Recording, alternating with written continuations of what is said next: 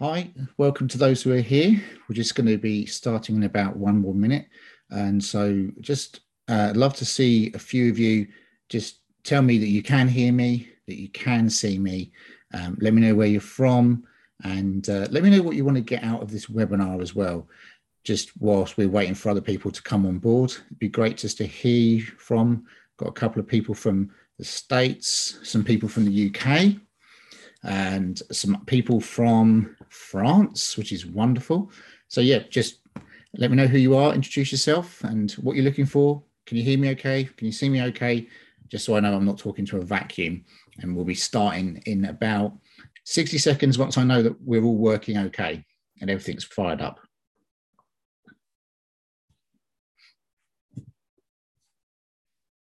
Great. So Ireland, hi. So Charles from Ireland, nice to see you, Charles. Wendy from the River Fresno. I know the River Fresno. It's been a while since I was in Fresno. How is it all going over there? The Fresno River Fresno is a church I ministered at a number of times when I lived in the States, and actually my brother and sister-in-law were the pastors, but I was involved with the church before they were the pastors as well. So great to see you, Wendy. I hope you're doing really well. And who else have we got? Anyone else? Germany, nice to see you. Transition, yeah, transition, good things are happening. It's great to hear. Transition is always a great and funny time in any church. I might do something on transition in a future webinar, the 4 types of transition you get. And South Africa, oh lovely. Oh, I love South Africa. I've been to South Africa. Cape Town, Joburg, Lesotho, actually, that was about 15 years ago now. Loved it. A healthcare worker. Sure, who gets frustrated. I'm married to a healthcare worker, so I get frustrated. So just want to give it a minute or so, just so we've got a few more people coming through. But I love that we've got some people from Ireland. Charles, Ireland. Yeah, I think you were on last week, if I remember. Fantastic. I'd love to know what part of Ireland you're in. I've not been to Ireland yet, but it's on my bucket list, especially as I'm in Scotland, so I'm not that far away. And brilliant. Well, we'll get kind of Cork. Great, fantastic. I hear lovely things about Ireland, obviously, and yeah, definitely would be on my wish list to see. So yeah, who knows? And just great to see a few more people coming through. But I will get started because I want to make sure that we honor everyone's time. And thank you so much for coming and dialing in. I hope that what I want to do is serve you. Thanks, Charles. Oh, you got my book on hearing God. Thank you. I'm glad you liked it. So yeah, I wrote a book on hearing God, hearing the heart of heaven. You can get it on my website. Just looking at the prophetic gift, and I just wanted to kind of take that gift, which is quite misunderstood, and make sure it's really biblical but really practical. So it wasn't all kind of spiritual like what you're talking about, but it also wasn't just kind of like it was biblical and grounded and real. So yeah, take a look if that's the sort of thing you're into. So let's get going. Thanks for coming in, dialing in wherever you are. I don't have many rules for webinars. I love interaction. I don't want to sit here and be in a vacuum. You can see behind me, I'm in my study stroke spare room. I'm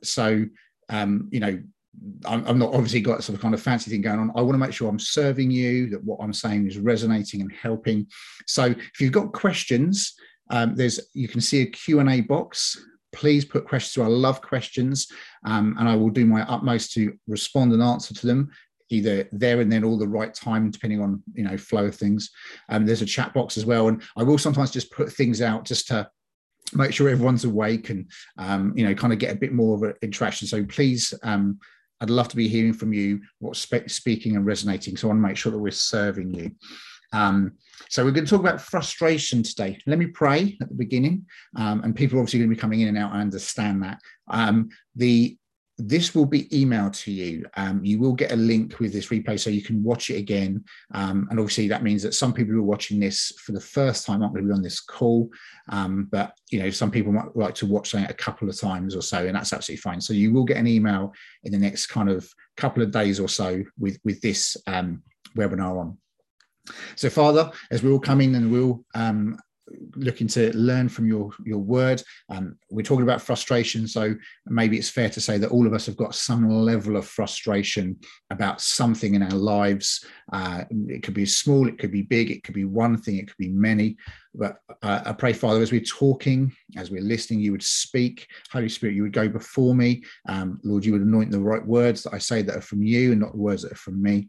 And that we would get revelation, or we would get breakthrough, or we would get insight, that we would know we've encountered you at the end. Lord, I pray that in Jesus' name. Amen. So let's talk about frustration. What is frustration? Where does it come from? And all those kind of wonderful things. So, there's so many ways we can get frustrated, so many sources of things. Maybe you're a leader and you've got things and they're not quite going to plan. That could be a source of frustration. Maybe whether you're a leader or not, you've got dreams, you've got ambitions, you've got goals, and they're not happening, they're not progressing, they're not moving forward, they're delayed. That can be frustrating. Maybe you feel that where you are in your life, that your skills, your gifts, your calling is not being recognized, whether that's in a workplace, outside the church, or in the church. That's frustrating. Maybe you've got promises over your life that you just feel, again, they've just not come through yet, and you feel like, but God, you said this. Frustrating. Maybe you're frustrated with your husband or your wife or your parents or your children or your colleagues or your pastor or your staff, your other people. We may be frustrated. There's so many things about frustration that can cause it. And I would say that there's one thing with frustration that is a given, is that all of us are going to get frustrated at some point in our life, whether that's a momentary frustration because my kids didn't tidy their bedrooms up, or a significant frustration. Now, frustration comes when we don't get what we want.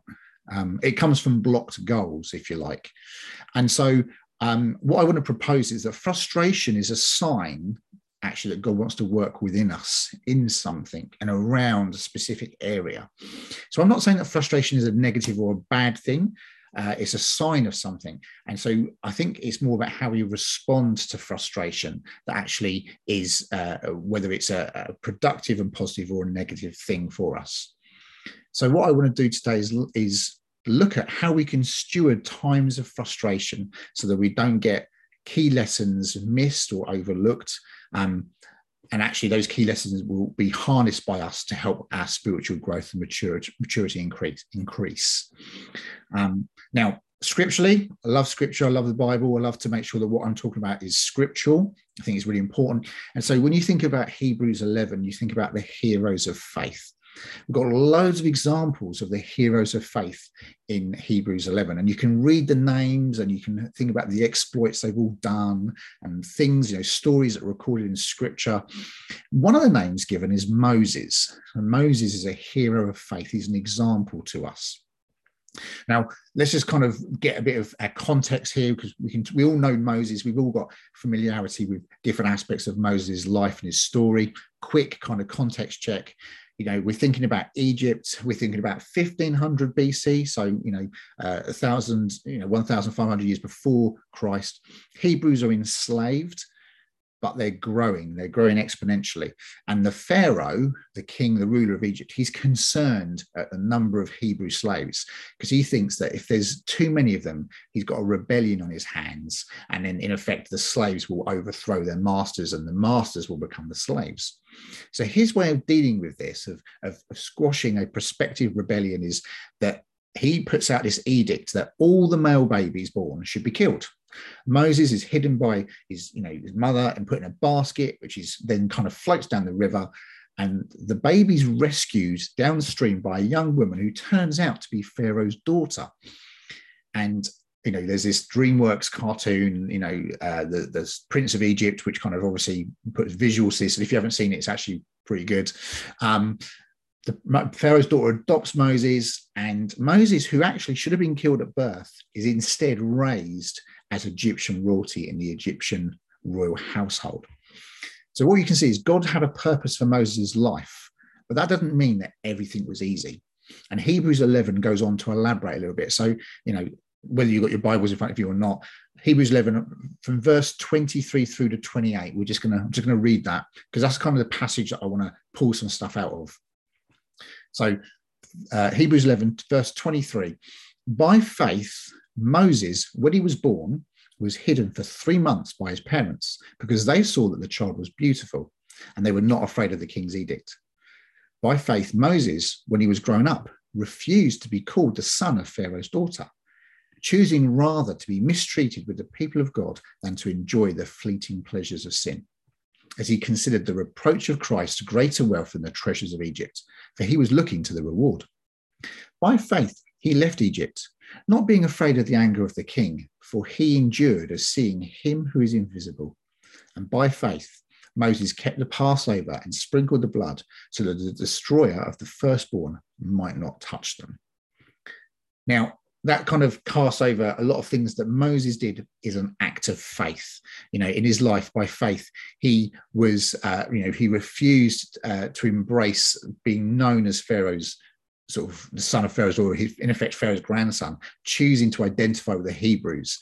He, by faith, left Egypt, leaving a comfortable life behind him that was available to him, not being scared about Pharaoh's because he knew, I'm more focused on God than I am Pharaoh. And by faith, he kept Passover to remember, and he went through the kind of the ritual sacrifices, as it were, and even initiated the Passover in faith, so that the firstborn of the Hebrews wouldn't die as the destroyer came round in that final plague out of the 10. So you've got 5 verses, and there's 3 keys that I can kind of see there that for us to take hold of when frustration comes. Okay, 3 keys. So I'm going to go through 3 keys and we'll see where we go. So the first key, I think, when I see this is when we get frustrated, the first key of dealing with frustration is to fight fear. It's to fight fear. Now, verse 23 tells us that when Moses was born, he was hidden for 3 months by his parents because they saw he was beautiful as a child, but also they weren't afraid of the Pharaoh. They weren't afraid of the Pharaoh. I think sometimes when we get frustrated, frustration can actually be a bit of a mask for fear. It can be a mask for us being scared, because we can be scared that what we're wanting or hoping or dreaming for isn't going to take place. We get fearful that it's all going to go wrong. We're fearful that, all these kind of things that we've maybe invested ourselves in emotionally are going to be futile and wasted. And hope gets replaced with hopelessness, which is in effect a fear of the worst possible future. And so I think fear loves to piggyback on the back of frustration. Now, Moses' parents didn't fear Pharaoh because they were more aware of the power of God and more aware of their trust and hope in God than the power of the king. I'm sure you've heard this, but fear, F-E-A-R, can be spelled as false expectations as reality. False expectations as reality. That's what fear is. We expect the worst, false expectations, and we in effect assume, oh, well, that's real, that's going to happen. And then our fear is a response to that kind of imagined negative future. So fear is future focused. It's that worst case scenario. It's that what if, but from a negative perspective. And so it's a voice of danger. It's a voice of alarm. It's a voice of helplessness. And sometimes fear pretends to be wisdom. It masquerades as wisdom. And I'm not saying that caution isn't a bad thing. I'm not saying that being kind of slowing things down is not a bad thing. But sometimes we don't do those things out of faith or wisdom. We do them out of fear, but we call it wisdom.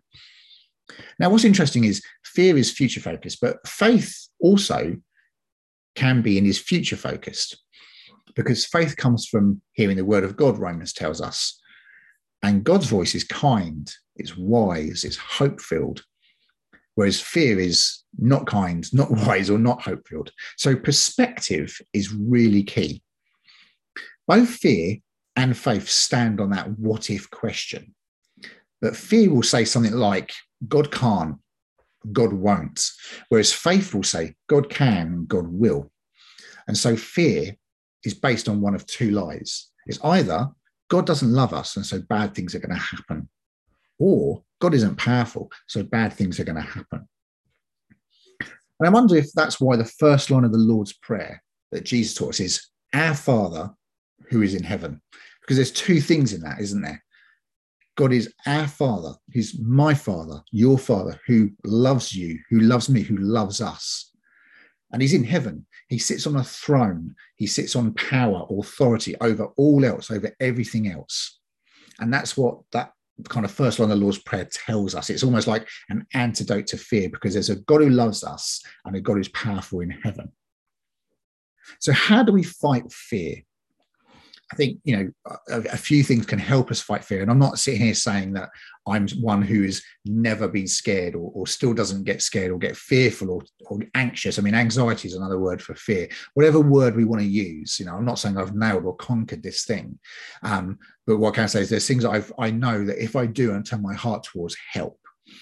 The first thing is that when I choose to focus and become more aware of God than my circumstance or my situation or my fear, through getting close to him and spending time with him and connecting and interacting with him.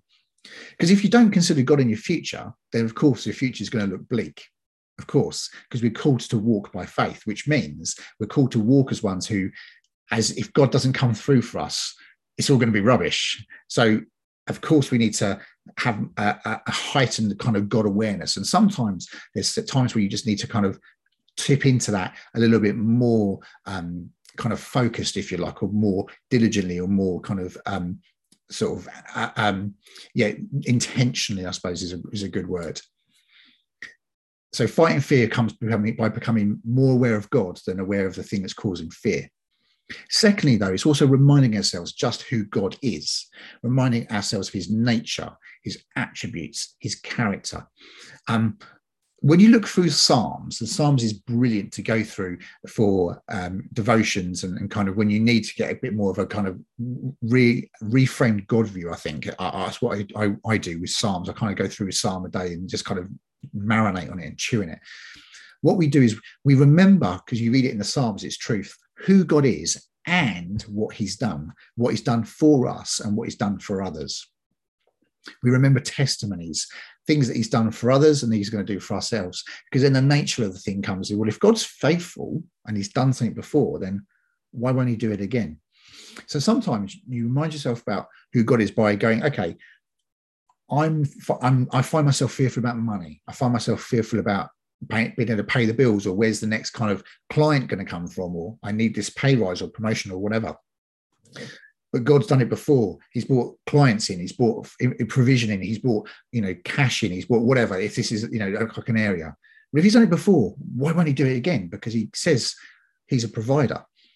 Well, if he's a provider who doesn't provide, he can't call himself a provider, and he doesn't lie.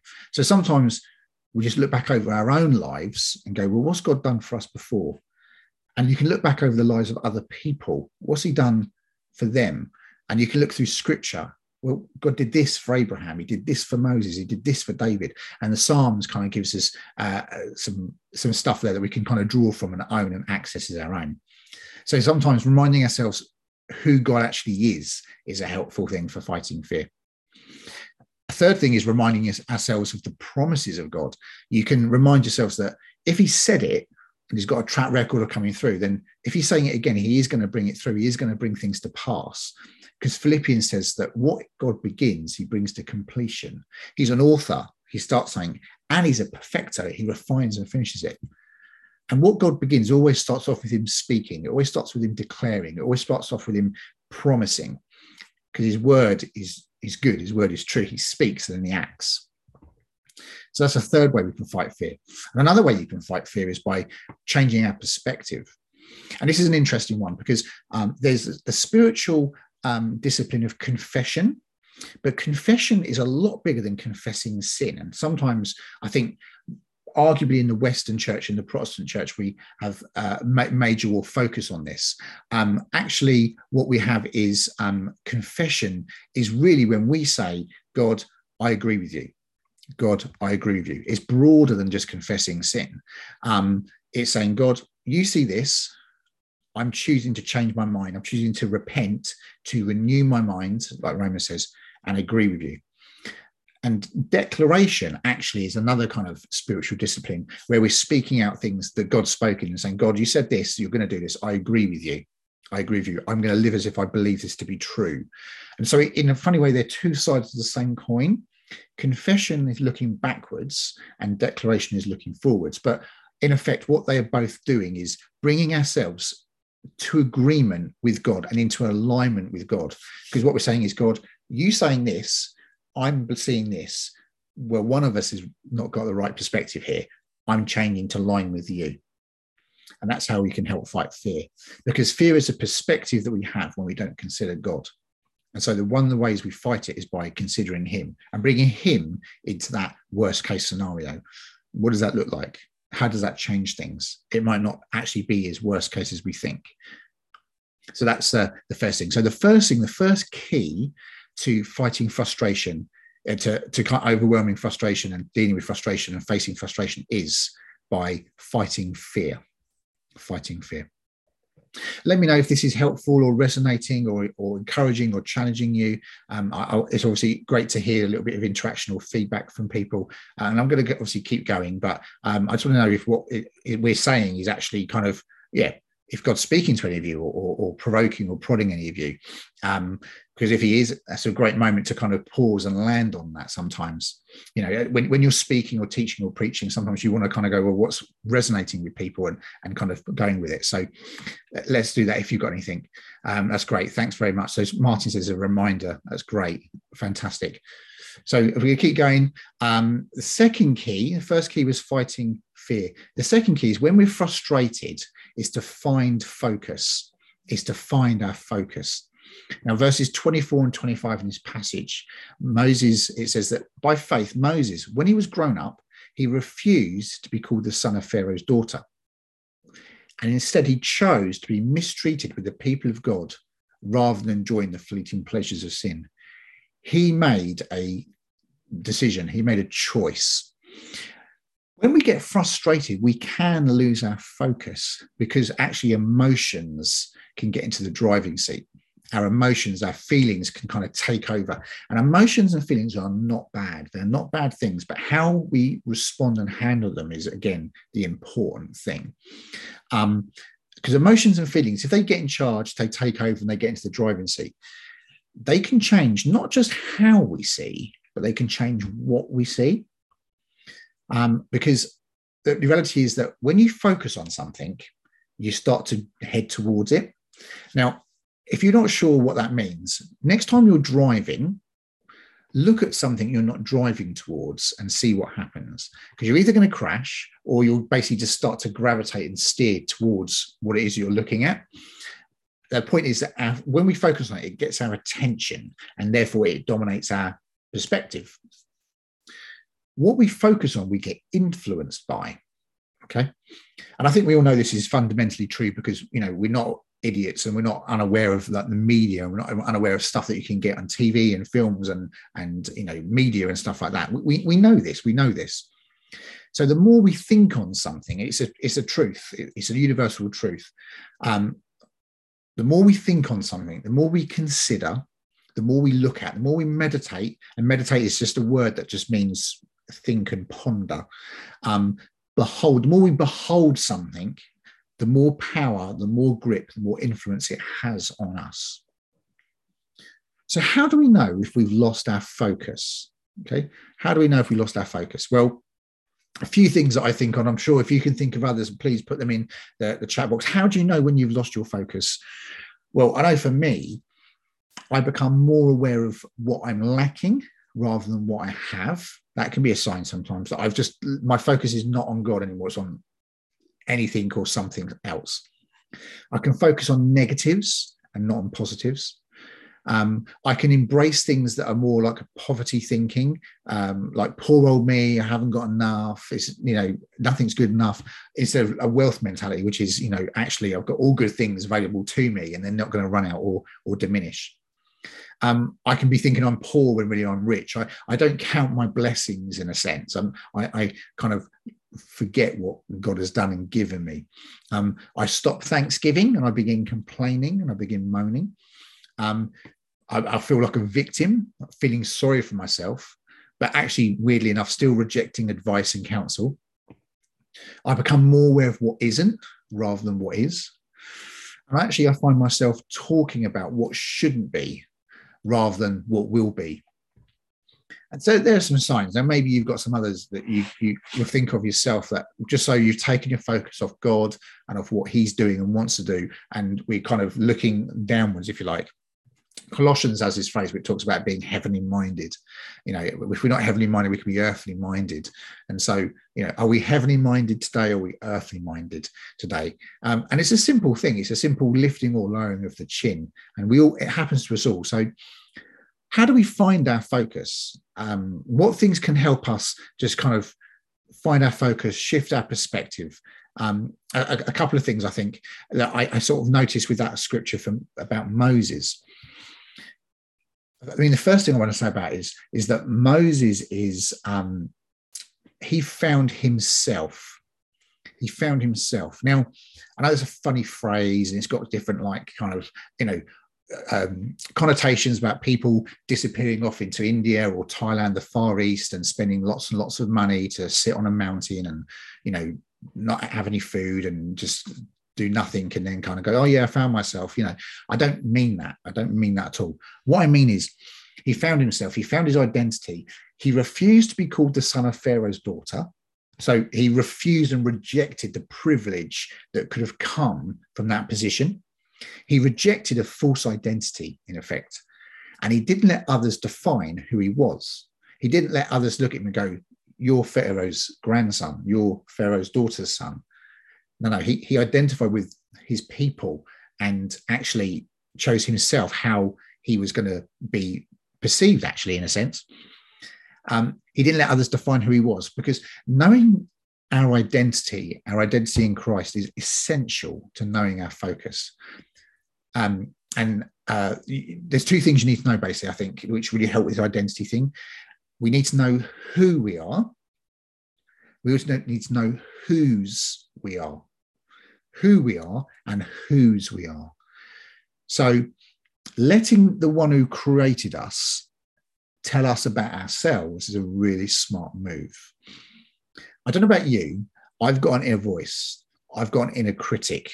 I've got a voice that loves to tell me when I'm out of my depth, or when I'm an imposter, or when I'm not very good at something, or, what are all these people going to think, or why are you doing this, or why are you saying that, etc., etc., etc., etc. There's a little voice nagging away.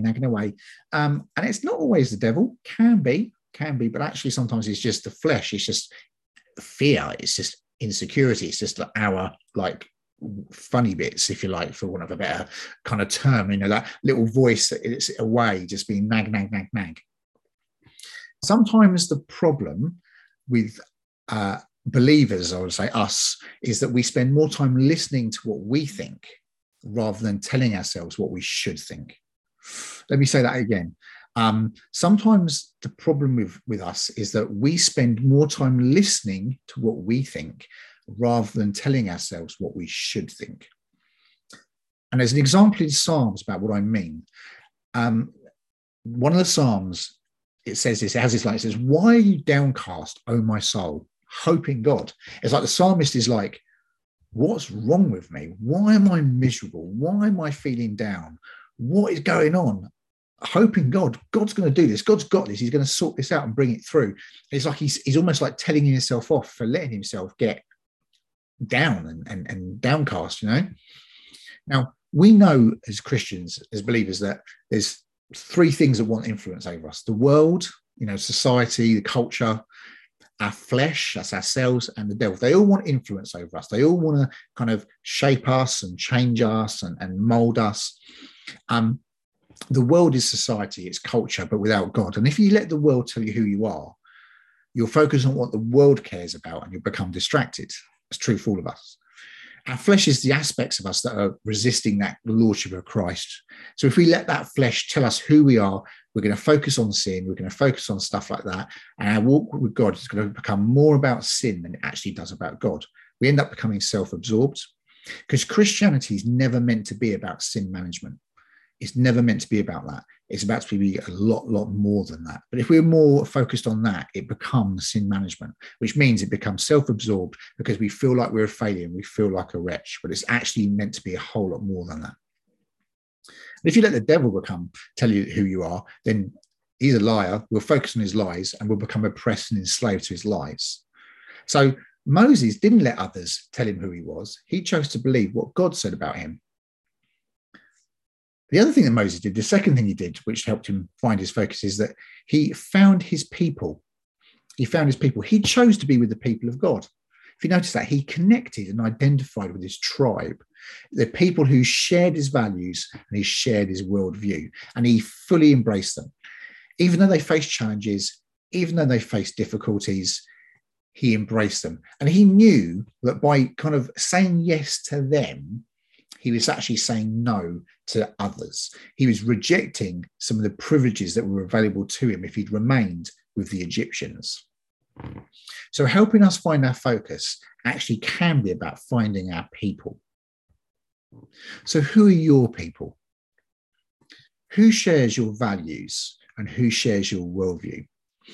And because they're people that we need around us to continually speak identity to us and remind us who we are, remind us of our destiny and our calling and our future, to encourage us, people who know us and can speak truth to us. We need their teaching, we need their shaping, we need their influence, their advice, their guidance.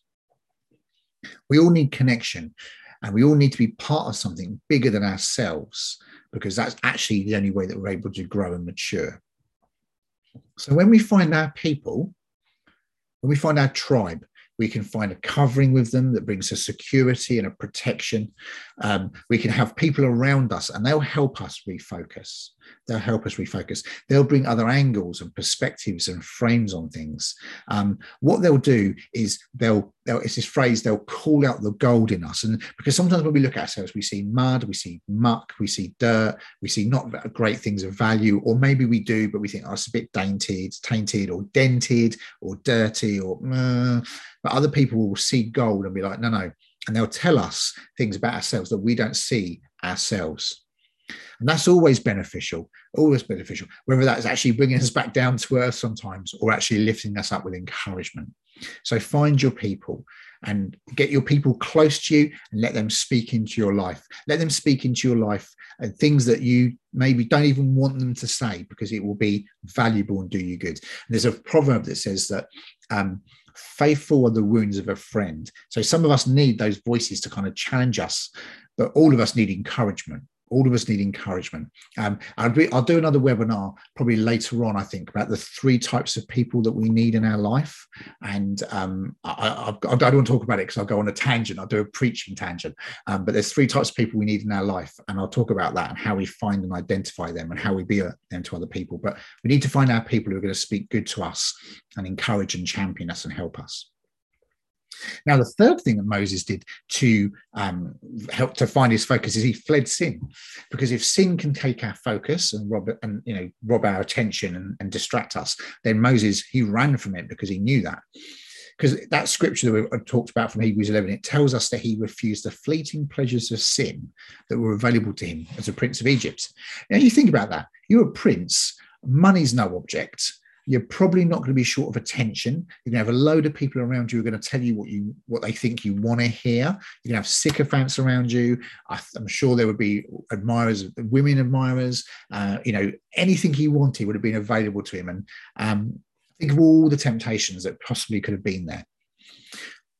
I don't know if you've noticed, but when we lose our focus, temptation is always nearby and rears its ugly head. It's almost like, oh, hello. The enemy loves to take advantage of our moments of weakness and moments of distraction by giving or offering something that seems really beneficial, but it's actually really toxic. I mean, let's just be really honest. If temptation wasn't pleasurable, it wouldn't be a temptation. If sin wasn't pleasurable, it wouldn't be a temptation, because no one's going to want to do something that isn't fun or feel good or bring some kind of benefit to us, whatever that might be. We just have to be honest about that. Think about this. King David. We all know the story of him and Bathsheba. He sinned with Bathsheba because he lost his focus. Because when you read the scripture, it says during the times when kings go to war, because they used to fight war in the summer when it was basically they weren't going to get bad weather. It was going to basically, there was light, basically how you fight a battle when it's not going to get rainy, it's not going to get really muddy, you're not going to get cold, and you've got light. So, okay, good time for a fight, guys. But at the times when kings go to war, because kings would lead their army, he stayed home. He stayed home. His armies were out fighting, other people were leading them. What's he doing? He's lost his focus, he's distracted, and he's doing things and going places he shouldn't be at. So guess what happens? A temptation there, it rises up. So here's my questions to each of us. Are you where you are supposed to be? Who are you supposed to be with? Are you with the people you were supposed to be or not? And are you doing what you're supposed to be? Because if you're not where you should be, if you're with people you shouldn't be, and if you're not doing what you should be, you've lost your focus. And it's a dodgy road, potentially. A dodgy road, potentially. So how's your focus? How's your focus?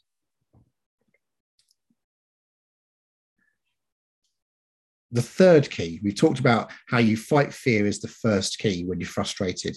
We talked about finding your focus when you're frustrated, because frustration can consume us, so finding our focus is important. The third key I found really helpful when frustration comes is to faithfully walk forwards. To faithfully walk forwards. Verses 26 and 27 in Hebrews 11 talk about Moses. He considered the reproach of Christ greater wealth than the treasures of Egypt, because he was looking to the reward.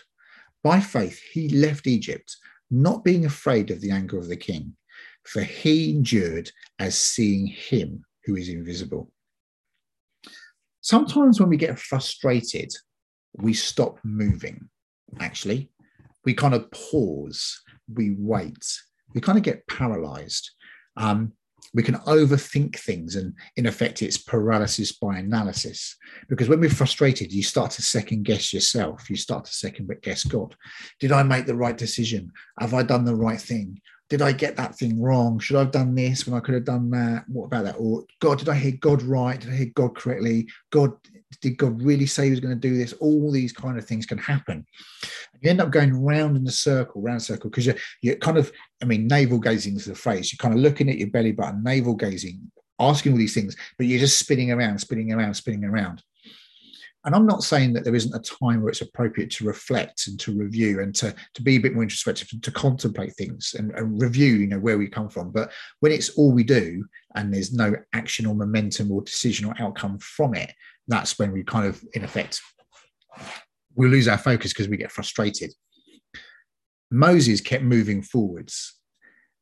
It's telling us he didn't give up, he didn't cave in, or he didn't quit. He left Egypt. He wasn't afraid of the king. He endured as seeing him who's invisible. So you see someone who's invisible, that's a faith thing straight away. It's a faith statement. And so I bet, you kind of have to think with Moses, when he's leaving Egypt, when he's got whining Israelites with him, do you think he's always every day, yay, I'm so glad I'm here, God's with me? Or do you think he has tough days sometimes? Do you think he gets frustrated with their moaning and their groaning? Frustrated when there's, when they kind of moan because they don't have food and God gives them manna, and then they moan because they get manna and God sends them quail. They're moaning because they've got fire, a pillar of fire and a cloud. They're moaning because they haven't got melons anymore. They forget that they're slaves. They just sound like a really frustrating bunch. And I bet Moses had days where he was frustrated with them, but he kept moving forwards. He kept faithfully moving forwards. Why? Why and how? Well, this passage tells us in verse 26, 27, he was aware there was a reward waiting for him. And so actually, maybe sometimes that's what got him through. I heard someone say that vision gives pain a purpose, because you can be focused on your pain or you're focused on the vision of going, no, I'm going to get through this because I'm going to get here. I'm moving forwards through the pain. Moses knew God was good. And he knew and he believed that God had good things for him. He knew that God was a God who gives rewards. So maybe that was the knowledge, that was the motivation that was keeping him walking forwards. Now, rewards is a really interesting concept, but it's actually utterly biblical, because it tells us that Jesus endured the cross for the joy set before him. It tells us that God says to Jeremiah that he's got plans to give his people a hope and a future. So there is this sense of blessing and future and rewards, and which kind of in effect are meant to fuel perseverance and disappointment and frustration. So what's the hope before you? What's the dream or the reward that God's spoken to you about? If you quit now, if you kind of stop moving forwards in your frustration, will you see it? Sometimes all you can say is, God, get me through today. But that's a start. That's a start. So how do we build our faith? How do we build that faith that can help us move forward? We remind ourselves what God has said, because faith comes from hearing the word of God. It's interesting that the tool we use to fight fear is the same tool we use to stir our faith. And we know this in scripture from Isaiah. It says that every word God speaks returns to his mouth. It fulfills its purpose. So God's words are meant to give us strength, encouragement. They're signposts. God's promises are signposts to help keep us walking in the right direction, even when that path is a frustrating one because it's dark, or it's long, or it's cold, or it's rugged, or it's barren.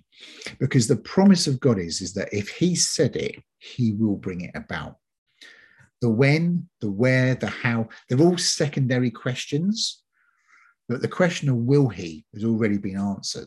And sometimes that might be the thing you need, the impetus, the engine to keep you moving forwards. Because frustration will want to slow you down and stop you.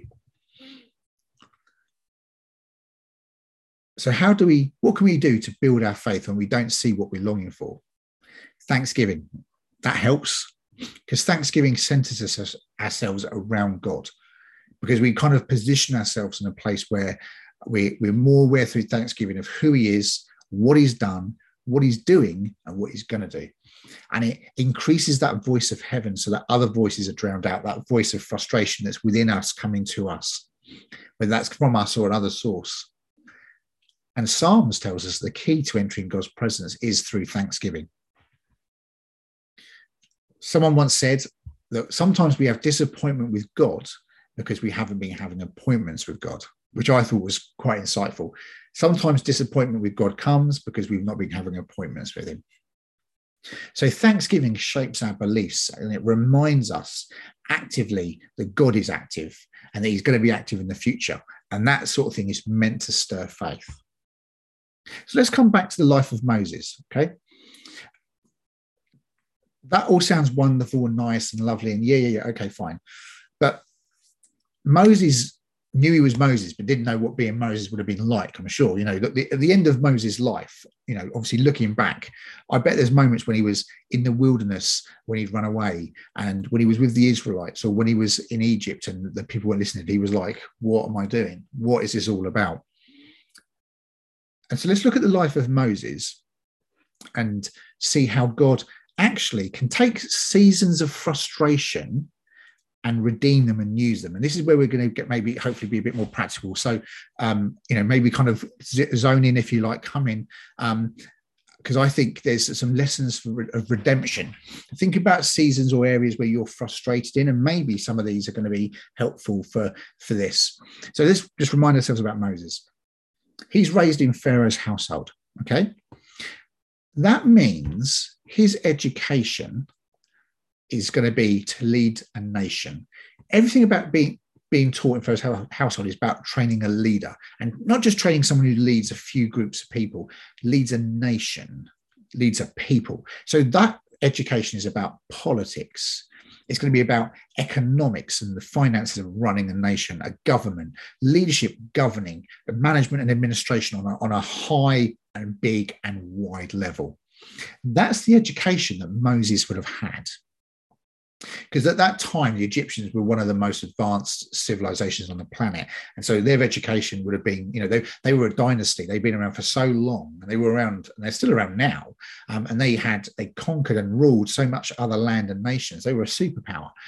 So their leaders would have been trained and identified from a young age, and trained how to lead nations. That was what Moses would have had. Now, then he runs away. He becomes a shepherd. For 40 years, he's in the wilderness, watching, waiting, questioning, wondering what's all gone wrong and gone on, learning how to care for and feed sheep. So you've got these two-pronged things here. He's had he's had a king's education, and he's had the education of a shepherd. And then there's the burning bush. The burning bush. Now, the thing about the burning bush is, when you read the scripture, the story tells us that he stops to look at the burning bush because he knows it wasn't being burnt up. That's what it says. He notices it wasn't being consumed by the fire. A bush on fire in the desert isn't a big deal, actually. It isn't a big deal. But a bush on fire that's not, in a sudden smouldering and disintegrating and turning to ash is a big deal. How would he know that that was unusual? Because he'd been in the desert, in the wilderness for so long that he knew that was a strange thing. If he'd never been in the desert and he saw that, it wouldn't have probably even registered with him. So my first thing is this, that through the history you've had, the walk with God you've had, the wilderness seasons you've had even, you don't know what knowledge you've got in your mind that God has deposited because of your history. Knowledge that in the future is all of a sudden going to be like, well, hang on, I see this, or I know this, or I'm not sure, because you've learned and been taught through experiences that maybe right now feel frustrating, but in the future, they're going to be really insightful for you for where God's going to lead you. Just like Moses, that burning bush was a pivot moment for him in his life because it changed, and it was an encounter with God that shaped not only his destiny, but the destiny of a nation, all because he'd been in a frustrating season in the wilderness where he recognized a bush burning but not being consumed. That's weird. I need to look at this. And boom, God spoke to him. Another thing is, think about this. Now, God said to Moses, you need to go and talk to Pharaoh. Now, he went before Pharaoh.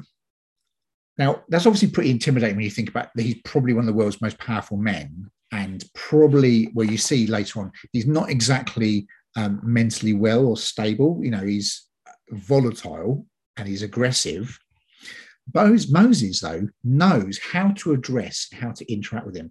As he's in that court, he knows the language to talk, the words to say, because he's been schooled in it. So we don't know, you don't know what type of people you've been shaped to minister to effectively through your life. Maybe the experiences you've had in your life have actually been shaping you to be able to reach and minister and communicate powerfully with a certain type of people. We don't know it. Moses, I'm sure, didn't know that he was going to be, in effect, calling Pharaoh out publicly, but he knew how to do that through the political protocols because of his education, because of how God had steered his life. Another thing I noticed is that in the creation of the Passover, Moses, he gives instructions how to kill and how to prepare a lamb. Now, we think, oh, right, okay, fine. I don't know how to do that. Unless any of you are butchers or, hunters or something, I don't know. It doesn't seem like a common skill set or knowledge to me. How does Moses know that? Because he wouldn't know that for his education. He knows how to kill and how to prepare a lamb because he was a shepherd. What do shepherds eat? They eat lamb. I'm pretty sure that's if not everything, I'm pretty sure it's a major source of their food. The skills that Moses accumulated served a bigger purpose later on. He knew how to not only, prepare a lamb, but how to communicate to others who'd never done it, how to kill and prepare a lamb for the Passover feast. It's because of the life and the journey that God had led him on. The fourth thing about Moses, he led, now scholars are kind of saying that sometimes, with the numbers, the Israelites coming out, some people said, oh, it's about 1 million. Other people said it's about 500,000. Other people said 100,000. There's all these different things. The point is, it's a lot of people. It's a lot of people, men, women, children, animals, a lot of them, leading them out of a nation to organize them, to get them from point A to point B, the promised land. That takes skill. That takes wisdom, that takes knowledge, it takes authority. Moses had that education. Moses had that upbringing, how to do that. And we don't know what our upbringing, what our education, whether that's a formal or an informal education, we don't know how they've trained us ready and prepared us for future circumstances. So the seasons of frustration, might be that actually God's putting things in you, preparing you, readying you for the future. He kept that same group of people alive in the barren wilderness. Now, how did he do that? How did he know how to survive in the wilderness? Yes, he was helped by a pillar of cloud, by a pillar of fire, by manna, of course, but also he'd lived in the wilderness. He'd spent 40 years in the wilderness. So he would have picked up some things that would have been really helpful. So we don't know how our own wilderness, dry or barren desert times have taught us and equipped us for the future. The other thing was that Moses heard from God, and then he communicated and ministered to those people in a way that they recognized he was anointed by God. They didn't just think, oh, he was a crazy man who lived in the desert. Oh, we remember you. Aren't you kind of Egyptian? No, they recognize him as a prophet, as someone who God has sent to them. We don't know how our anointing or skill set or giftings will manifest at just the right season, at the right time, in the right way, and be recognized and embraced by others. Because we could just be being us, you doing you, but actually somebody else is saying, well, there's something different here, there's something unique. This is a God thing. Because God goes ahead and he prepares and he works in us, but he works through us as well. And so I want to just say, through the life of Moses, that kind of education, that time in the wilderness that were like his story, his life, through those things, God actually used him to let him recognize things that are unusual so that God could connect with him. He knew how to deal with certain types of people like Pharaoh. He knew how to do things that would equip people and help them in their kind of interaction with God, like the Passover. He knew how to lead. He knew how to organize. He knew how to keep people alive and shepherd them and care for them. And he knew how to kind of flow in partnership with God. All things that would have been kind of almost like innately in him because of his life. Even if during those times of his life, he would have been frustrated being amongst the Egyptians, frustrated being in the wilderness as a shepherd, frustrated leading people. Frustration can be a teacher. Frustration can be something that equips us. See, God's always up to something, and I'm coming towards the end now. He's always up to something. Are you frustrated? God's still doing something. Now, to end, I want to give some questions to you. I'm going to put some questions to you. Some things to kind of chew over and reflect. If any of you got questions, please send them through and, we'll have a little interaction about them. That's absolutely fine. But whilst I'm waiting for those, if any come, great. If none, that's not a problem at all. Let me put some things to you, to people who are here in the webinar tonight, the people who are listening later on, just to say, when frustration comes, when you think about where you're frustrated, whatever that area might be in your life, some good questions to ask ourselves are these. I'm frustrated. Well, what's God wanting to do inside you, through it and in it? I'm really frustrated. So what do we need to start doing differently? What do we need to start doing? What do we need to stop doing? What needs to change? What do we need to stop focusing on? What can we give thanks for? What can we draw hope and faith and encouragement from? Who do we need to connect to for strength? Who do we need to connect for to get encouragement? Who do we need to connect with for wisdom? I'm talking about people here. Who are the people we need to get around us who can maybe challenge us but encourage us as well? What do we need to flee? Are there any temptations, any areas, any kind of any people that we need to kind of avoid from? What does our change look like? Change is a word that really is, the Bible word for change is repentance. It's a heart change. So what do we need to change? What do we need to repent from? And repent is a turning. We turn from something. We also turn to something. So what are we turning from, but what are we turning to? Because, half repentance is turning from something. So when we turn to something, it's like a change of direction, a change of mind, a change of heart entirely. That's what repentance is. So what does our repentance look like? I'm going to end by praying. pray for people. Now, obviously, if there's anything specific that you would like prayer for, any genuine areas of frustration or challenge or something, then just put them in the chat box or put them in the Q&A. The Q&A, only I see the Q&A. The chat box is public, so obviously do that. But I want to pray, and if there is no questions at the end of my prayer, I'm going to end the call and say thanks very much. But just as I'm praying now, if there's anything specific you want prayer for, put it in the Q&A, and I'd love to include that as we're praying. So, Father, thank you for everyone who's on this call tonight. Thank you for them who've come over from all around the world, different parts of the world. Lord, thank you. You've got your children all over the place, Father. The frustration is something that is common to all of us at different times and different seasons. So whatever's going on with people here, the reason why they're coming and dialed in tonight, whether they're listening live now or they're listening to the replay later, Lord, I thank you know our story. I thank you that you know our story past, present and future. And I thank you that you promise to give us hope, to give us future, to do us good, to never leave us or forsake us. So, Father, I pray for everyone here that you would draw close to them as they walk and battle and wrestle with frustration. Father, I pray that you would speak to all of us, Lord. You'd open our eyes and open our ears, because Jesus, you said that you only you see what the Father's doing. So, Lord, I pray that for all of us, you would give us eyes to see what you're doing. So we don't focus on what you're not doing, but we focus and aware of what you are doing. Jesus, you also said that you only say what you hear the Father saying. So pray, Father, you'd give us sensitive ears to hear what you're saying to us about ourselves and about the circumstances of our frustration. Father, I pray that you protect us and help us fight fear. Lord, I pray for gifts of faith that would be given and deposited to people, that they would, we would get a shift in our perspective, and where we've seen that kind of the worst what if case, we would start to see the best what if case, because we have you in that equation, that our future, we would look at the future with you in the mix and you moving in the mix and not you out of the picture. Father, I pray for that for all of us. Lord, I pray you'd help us all find our focus. I pray you'd help us know who you're calling us to be, who you're asking us to be, what you say about us rather than what we think we are.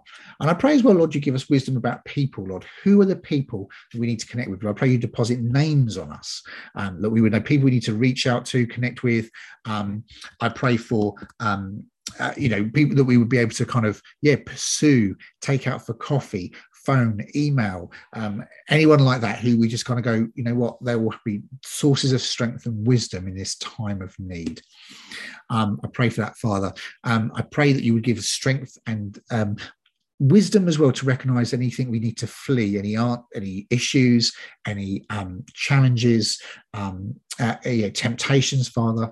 And God, I pray as well, Lord, that you would give us energy and impetus and faith to move forwards, to walk forwards in you.